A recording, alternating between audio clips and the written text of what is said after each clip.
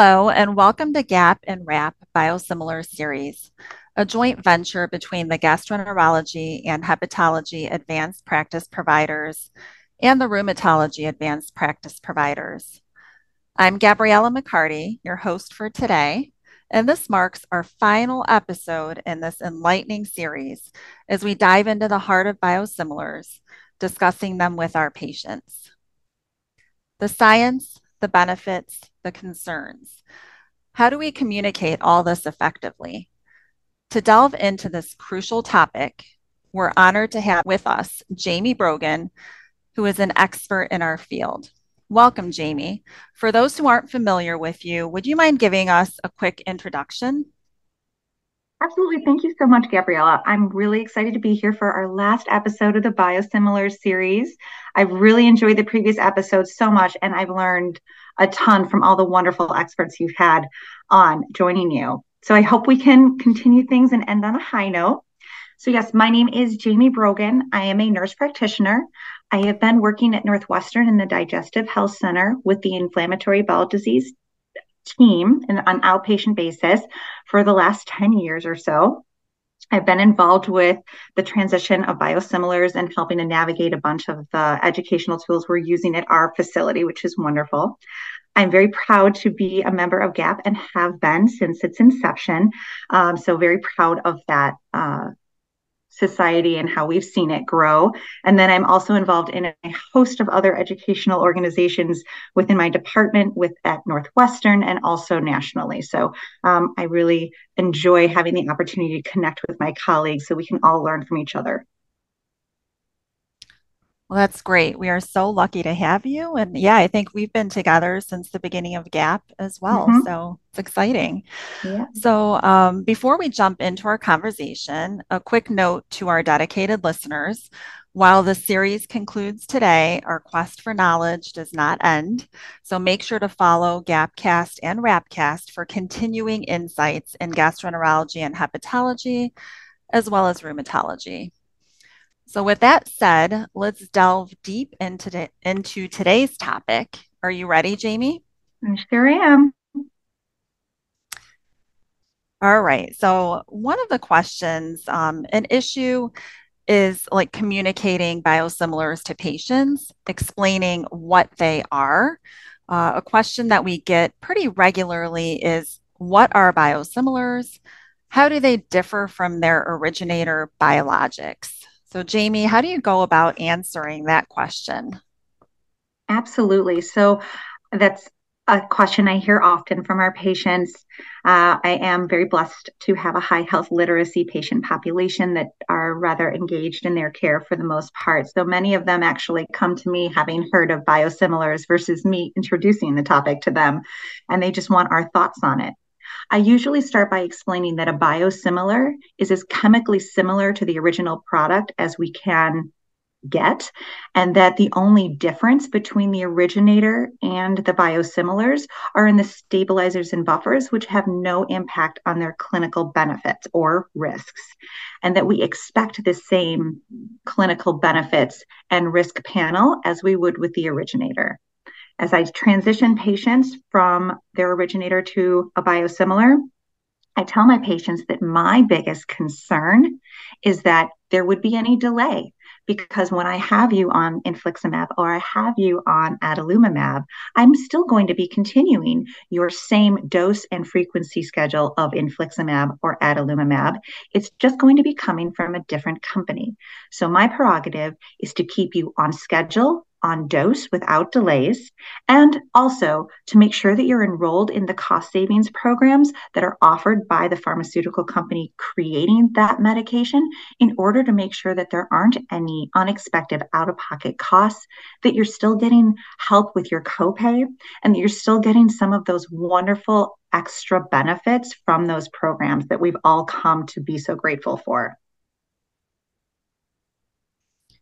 Well, that's a great answer. And yeah, the bottom line is I tell patients it's prescribed the same. There's no change in the dosage or how we're going to monitor you. A lot of patients do ask, well, this is the same as a generic. And again, um, I try to touch on that these are, complex to develop. They're larger molecules. It's not the same as like a generic for Prilosec, omeprazole.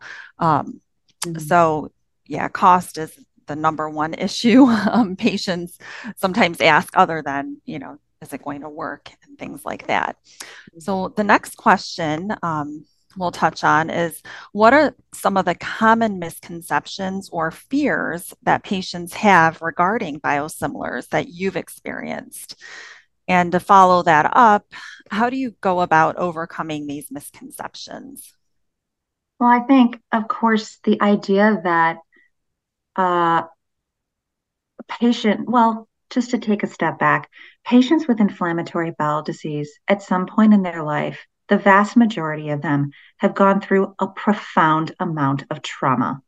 They have had frequent bowel movements. They're terrified to go on dates, go out with their friends.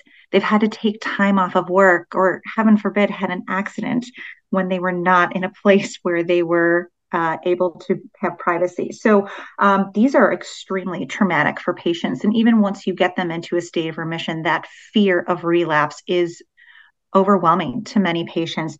And so that fear, when they are finally stable, is that fear of flare. How can you guarantee that I'm going to stay safe? I can't go back to the way I was before. I don't want to risk losing my colon or having to have a surgery.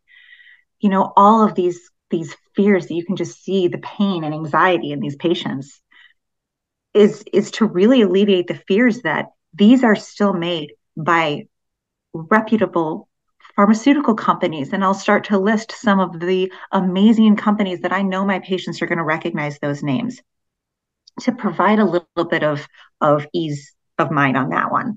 I always mention that these are very complex medications to create. They require a tremendous amount of pharmacovigilance to make sure that these are going through at a very high degree of monitoring to ensure their quality of medication and that these are just as safe as the original product, and they are just as effective, which we have tested over and over in clinical trials. And we are fortunate in this country that we also are able to look across the pond over to Europe. We're able to look to our north neighbors in Canada to see many of these countries have adapted biosimilars and transitioned their patients and have a host of data to really give us some robust numbers to really alleviate some of those concerns. So, and of course, making sure that you're making yourself available to them as a provider. If you're having any concerns, if you have any symptoms, you should always be reaching out to me.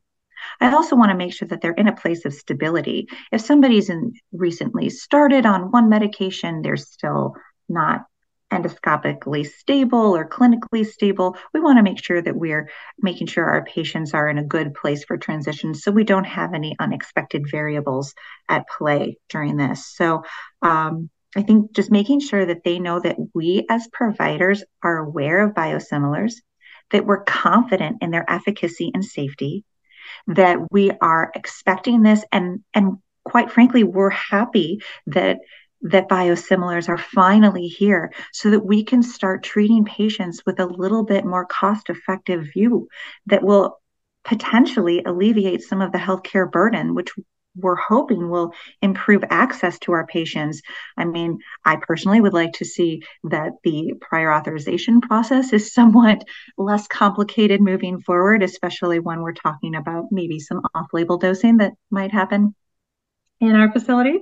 But also at some point we could even potentially see premiums for patients going down. So cost effective care is really something that as a society we all need to be invested in, and that this is an important and safe step forward in that direction. Those are all really great points, Jamie.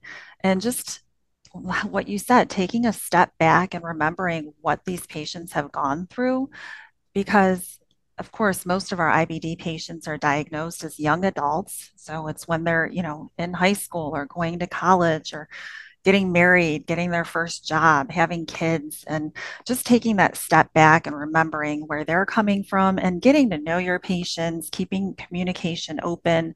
I follow up with my IBD patients on any type of advanced therapy every 6 months, no matter what, even if they're feeling great, just to chat, see how they're doing. And I feel like you can catch some of their early changes in their disease just by sitting down and talking to them. I So totally all agree. really great points.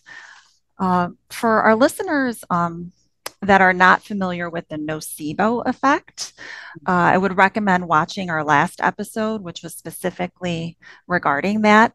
But as a reminder, the nocebo effect, in short, is when a patient's negative perception of a therapy causes a treatment to have a worse outcome than would otherwise be expected.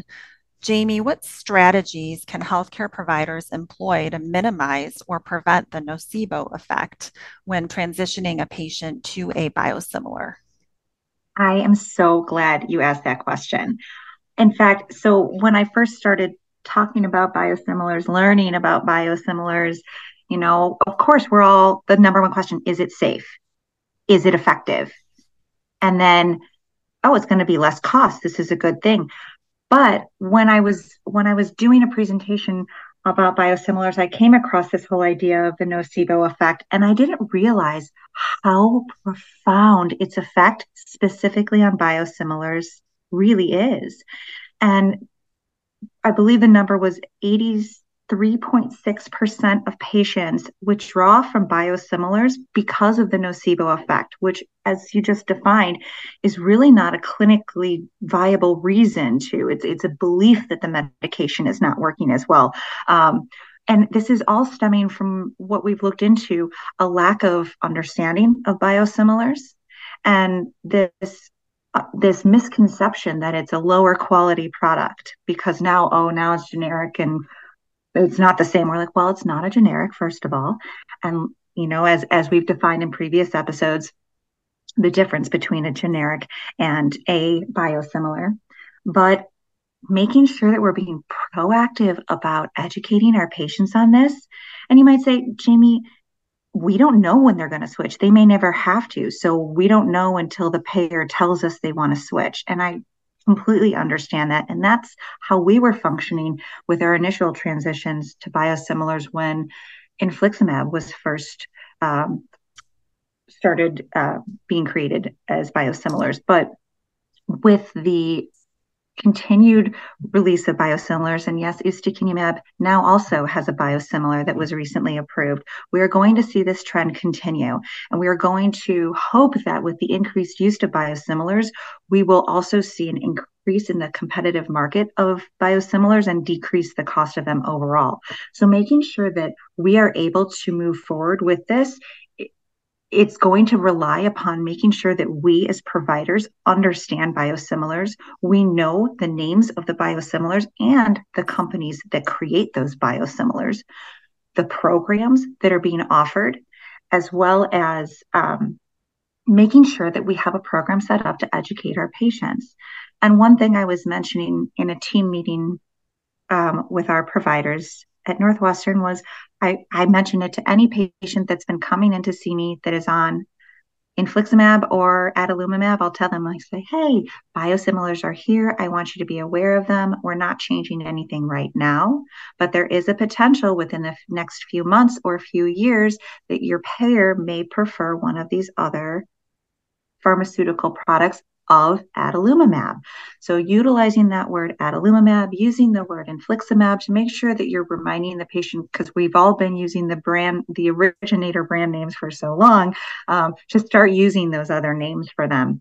But even one of our nurses really helped by creating a message that went out to every single patient that was on or had a prescription on file for adalimumab, informing them of biosimilars so that they started to hear about it. If they wanted to reach out to us, we were open to setting up additional telephone calls or telemedicine visits to discuss them to make sure that they were aware so that when they get a letter in the mail saying their their payer is transitioning them or has a pay preference to transition them to a biosimilar, the patient doesn't feel as though they've been backed into a corner or being forced into something, and they can feel confident that they already knew this was coming. They expected it. They're fine with it because their provider is fine with it. And I think that has been really helpful. I have had very few phone calls since the original launches of high degree of reservations. Those are all really great points. Yeah, using the, adalimumab or infliximab instead of the brand name is great. And then just being transparent with patients and keeping communication open from early on, when you're even starting something that this could be something coming down the line, depending on your insurance. And obviously, biosimilars are not going anywhere. I feel like I'm seeing a new rep every week for a new biosimilar. So Right. they're going to be here, they're going to be around. So just being transparent and open with your patients, I think, is the bottom line. Well, one more point I'm so sorry that I also want to make about the nocebo effect is that if the patient feels as though they've lost response because they're on a biosimilar, making sure that you're re-educating them on stride 2 guidelines, that you're doing your due diligence to evaluate for any inflammatory elevation in their biochemical markers to alleviate any of those concerns, re-educating them on biosimilars, because if they really are going to stop this agent, and sometimes they just stop because they Mhm. patients do that, they have now lost that entire drug line. And due to risk of immunogenicity, we don't want to lose things because of loss of education. And so this nocebo effect could play into that. And with the numbers that Yeah. we were seeing, we're really hoping those will go down. Um, that is just something I want to make sure that people are keeping in mind. Yes. Yeah. And I have had a couple patients that just swear their symptoms got worse when they were switched over. And at that point you just document and you can appeal, if needed Mm-hmm. for the Yeah. brand name. So, Yeah, and we've had to do that a couple of mhm. times. But actually, I think it's been a couple of years since I've had to do that. Yeah. Yeah. So the more transparent you are, yeah, and patients are expecting this potentially down the line, I think um, just the education and communication, really. Mhm.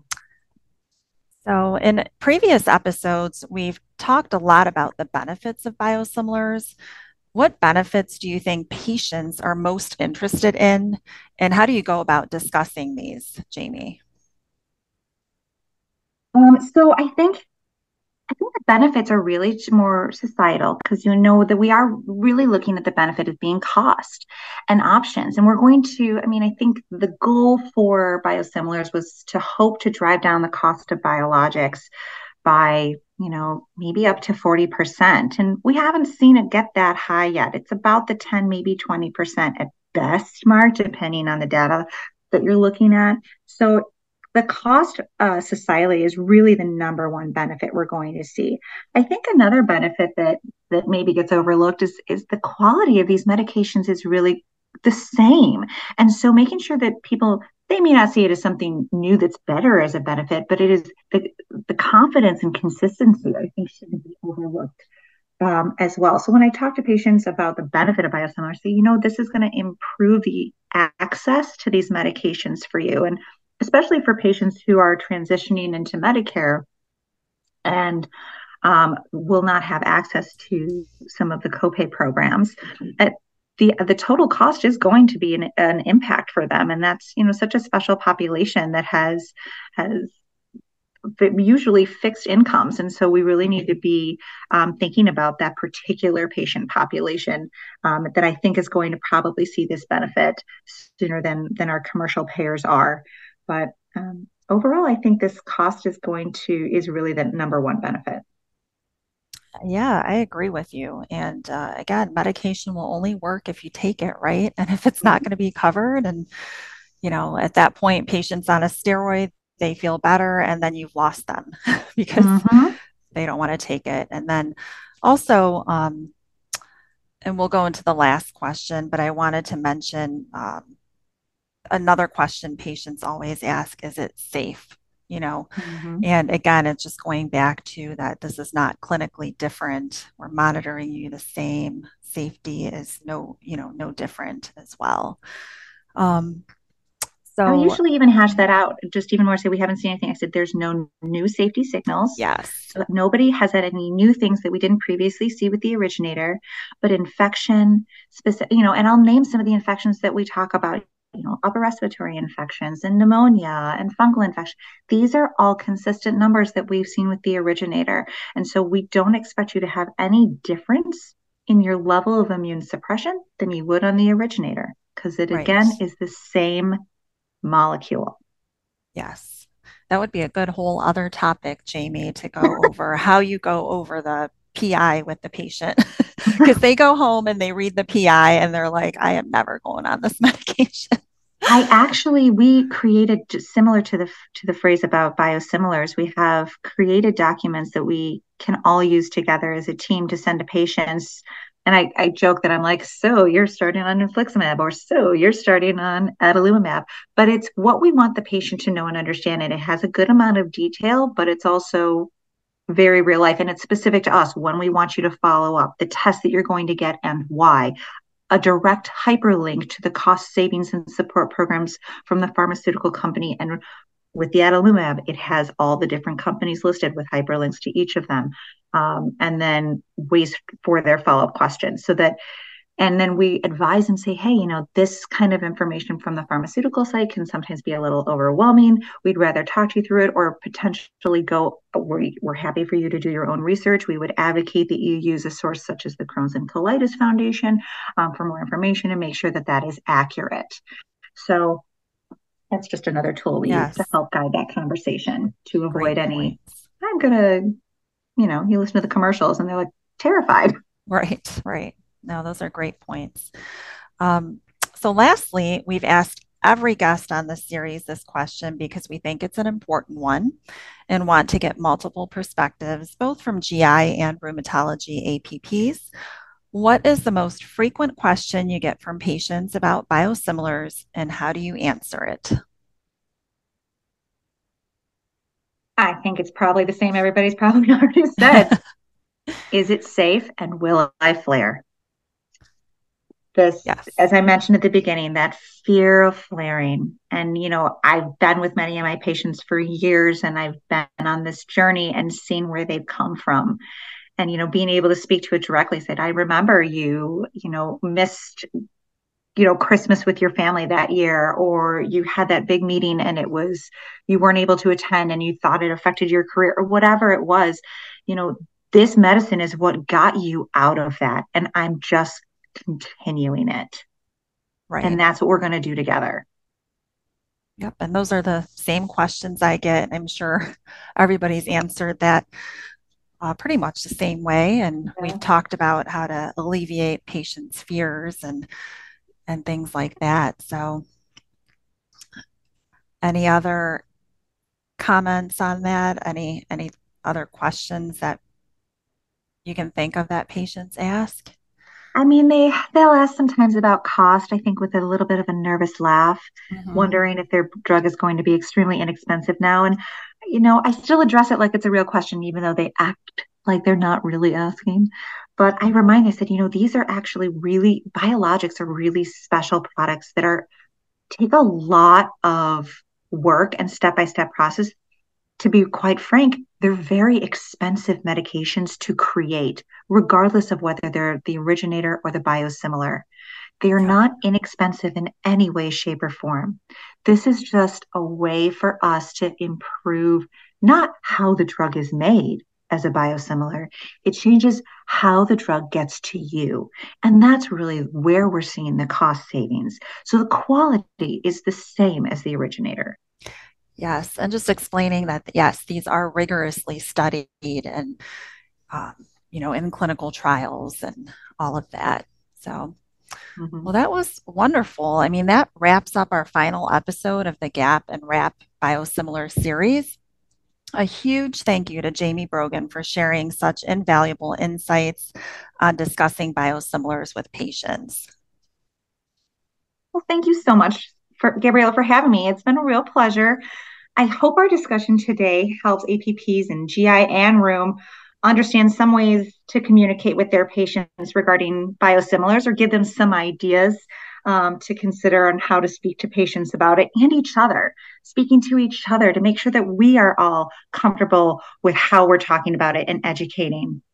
Is also going to transcend to our educational time with our patients. Yes, no doubt it will, Jamie. And to our listeners, thank you for joining us on this journey. Remember, while the series has concluded, the conversations continue. Be sure to follow Gapcast and Rapcast for a deep dive into gastroenterology, hepatology, and rheumatology topics. Thank you so much for listening to this episode of the Gap and Wrap Biosimilars podcast series and to the series in general. And I'd like to say thank you to Pfizer and Amgen one final time. Without their continued support of APP education, this podcast would not even be possible. So please see our show notes for learning objectives from this episode and fill out our evaluation so that we can receive feedback. Bidding you farewell, this is Gabriella McCarty.